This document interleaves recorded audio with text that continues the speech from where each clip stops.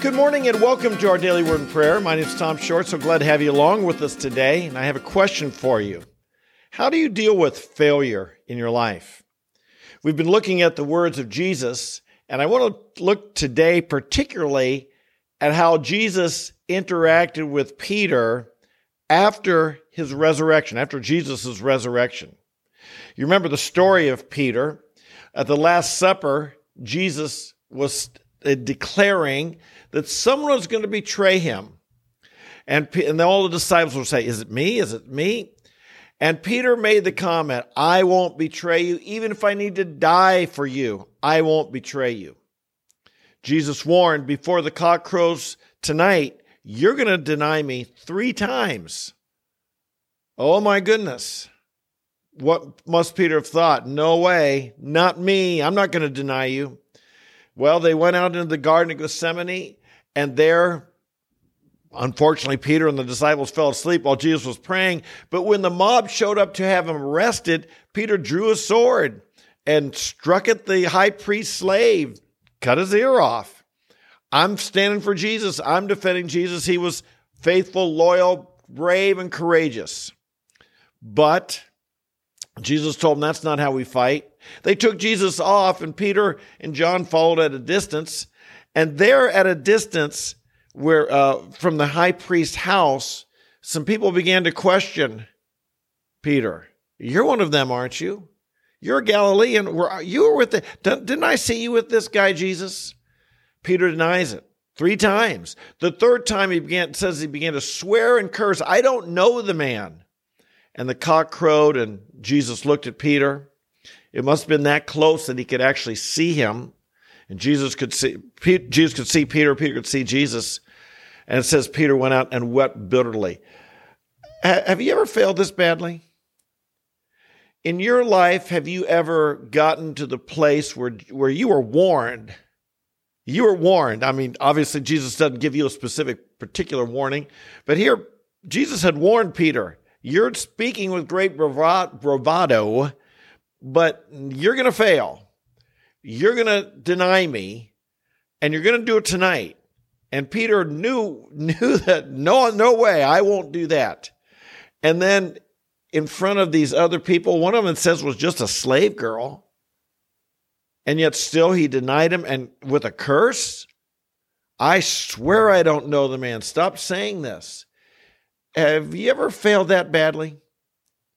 Have you ever failed the Lord that badly? I don't know, maybe you have. A lot of us haven't. But Peter knew he'd done a terrible thing, and he felt terrible about it.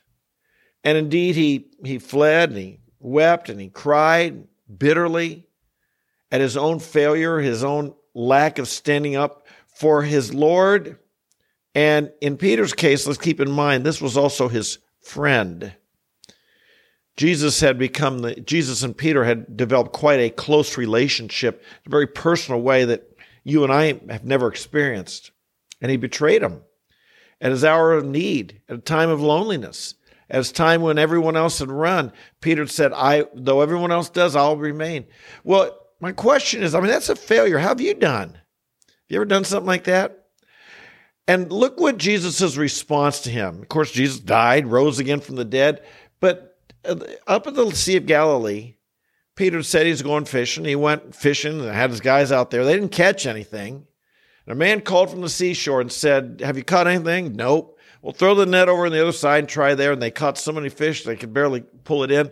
Peter realized this is the type thing Jesus does.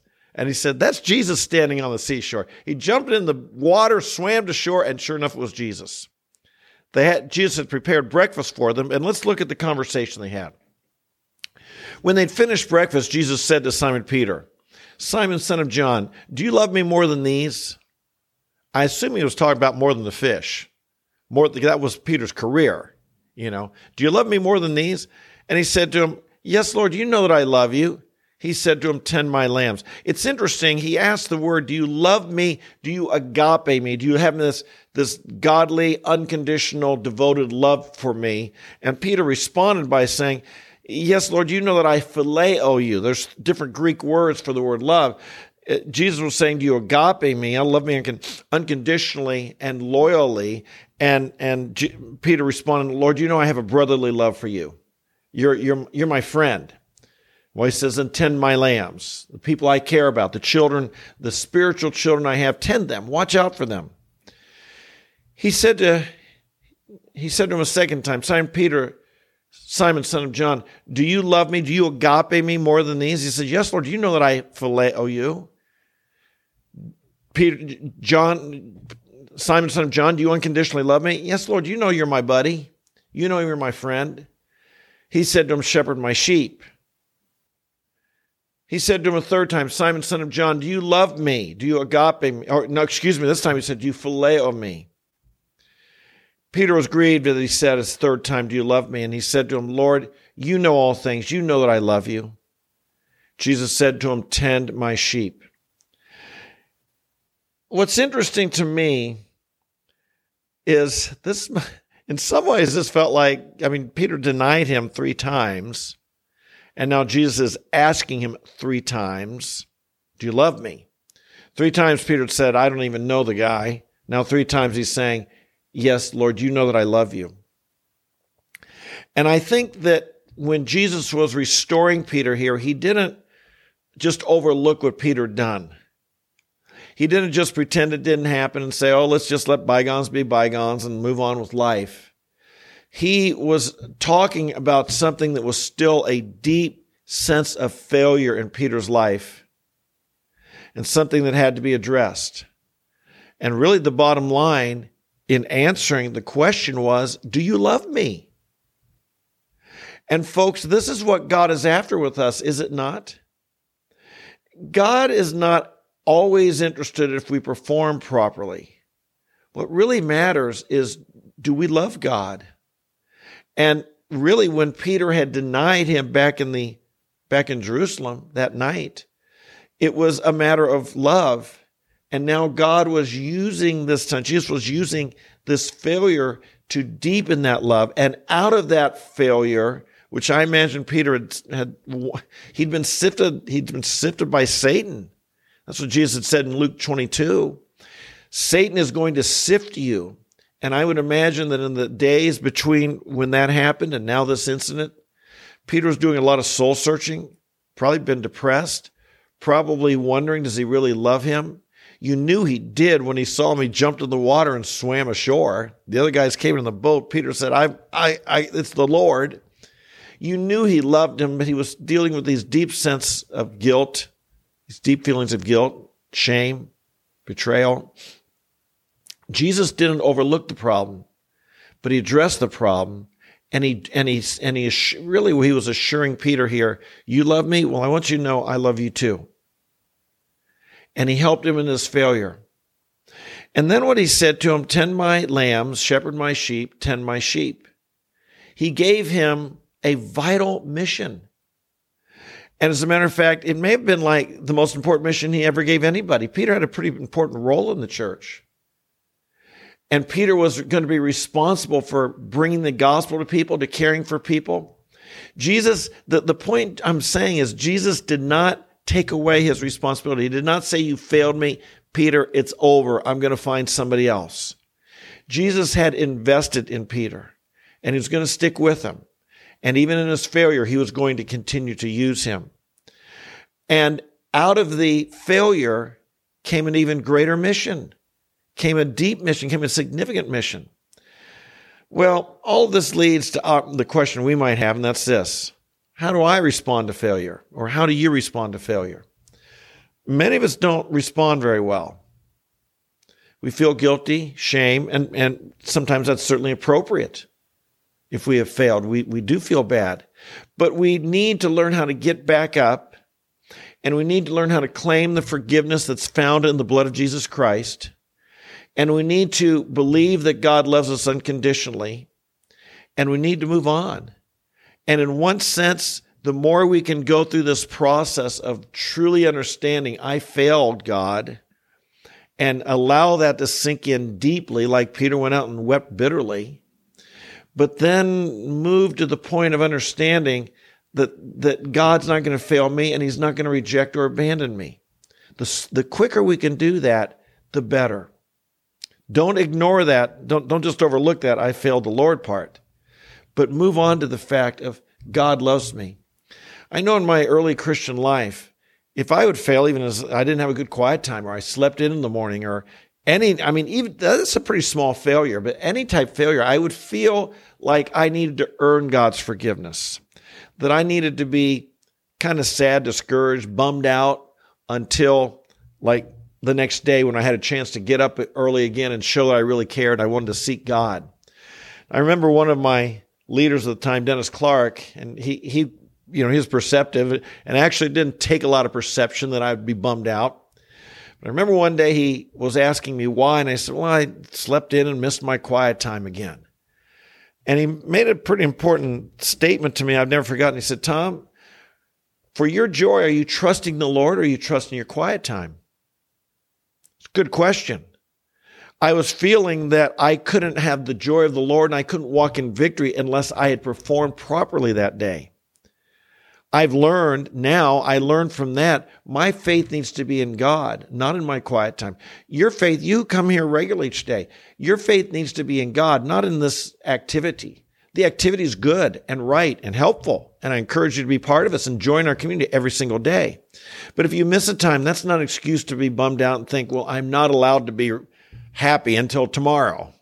I'm not allowed to be victorious till tomorrow. No, that's legalism. That's trusting your quiet time rather than trusting in God. That's trusting in your performance rather than realizing even if I don't live up to what I'd hoped to, God still loves me. God forgives me. It's important whether you have a little failure like I missed a day to a big failure like I denied the Lord. Whatever it is, we need to know His love, and we need to say the answer to this is not that I'll perform better tomorrow. The answer to this is I need to deepen my love for Jesus. That's what matters. That I come out of my trials, I come out of my failures with a deeper love for Jesus. And then our performance, shall we say, springs from that love for the Lord and a desire to please Him rather than I need to feel good about what I've done. Now, there's one other thing that I want to say, and that is many of us, we fear failure. How do we deal with failure? Well, we become scared of ever failing again. And many of us may lose that courage to try something new for God because we're afraid we'll fail. It hurts to fail. I don't like to fail. It hurts to fail. But the greatest ministry, the greatest fruit that I've seen historically, that I see in the Bible and I see in experience, often comes after failure. And we learn the grace of God. We learn to abide in the vine. We learn to receive His forgiveness. We learn to love Him more. We move forward with the peace of God, knowing I am accepted by Him. And sometimes our best fruit comes after a failure. So my friends, don't fear failing.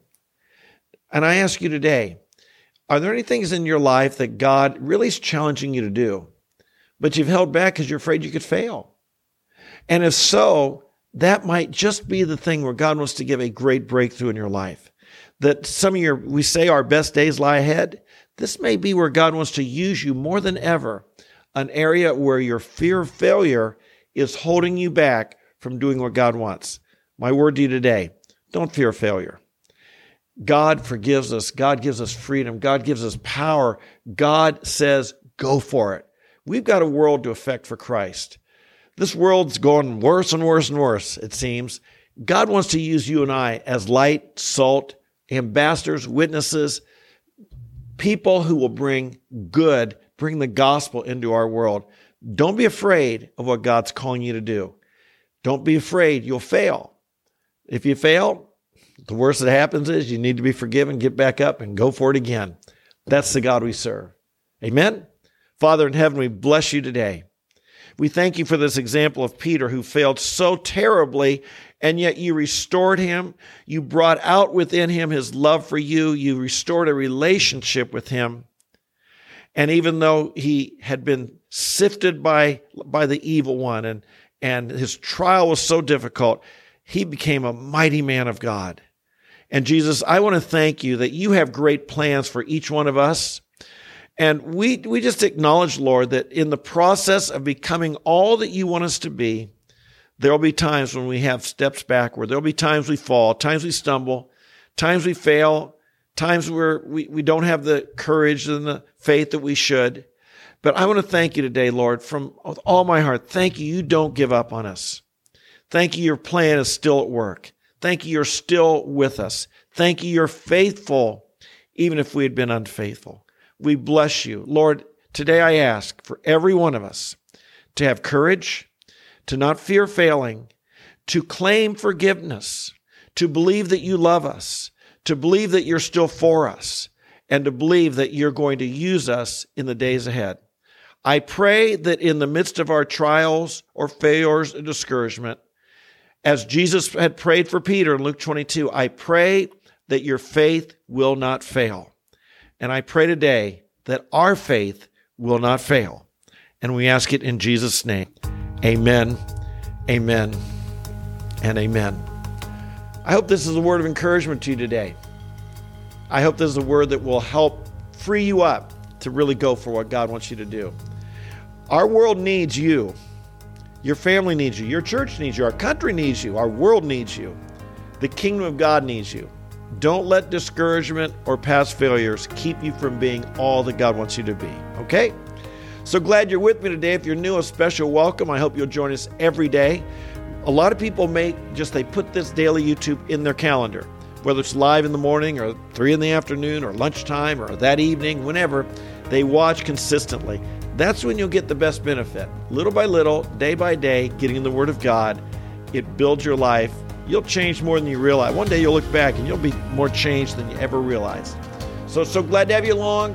God bless you. I love you, and we'll see you tomorrow. Bye-bye.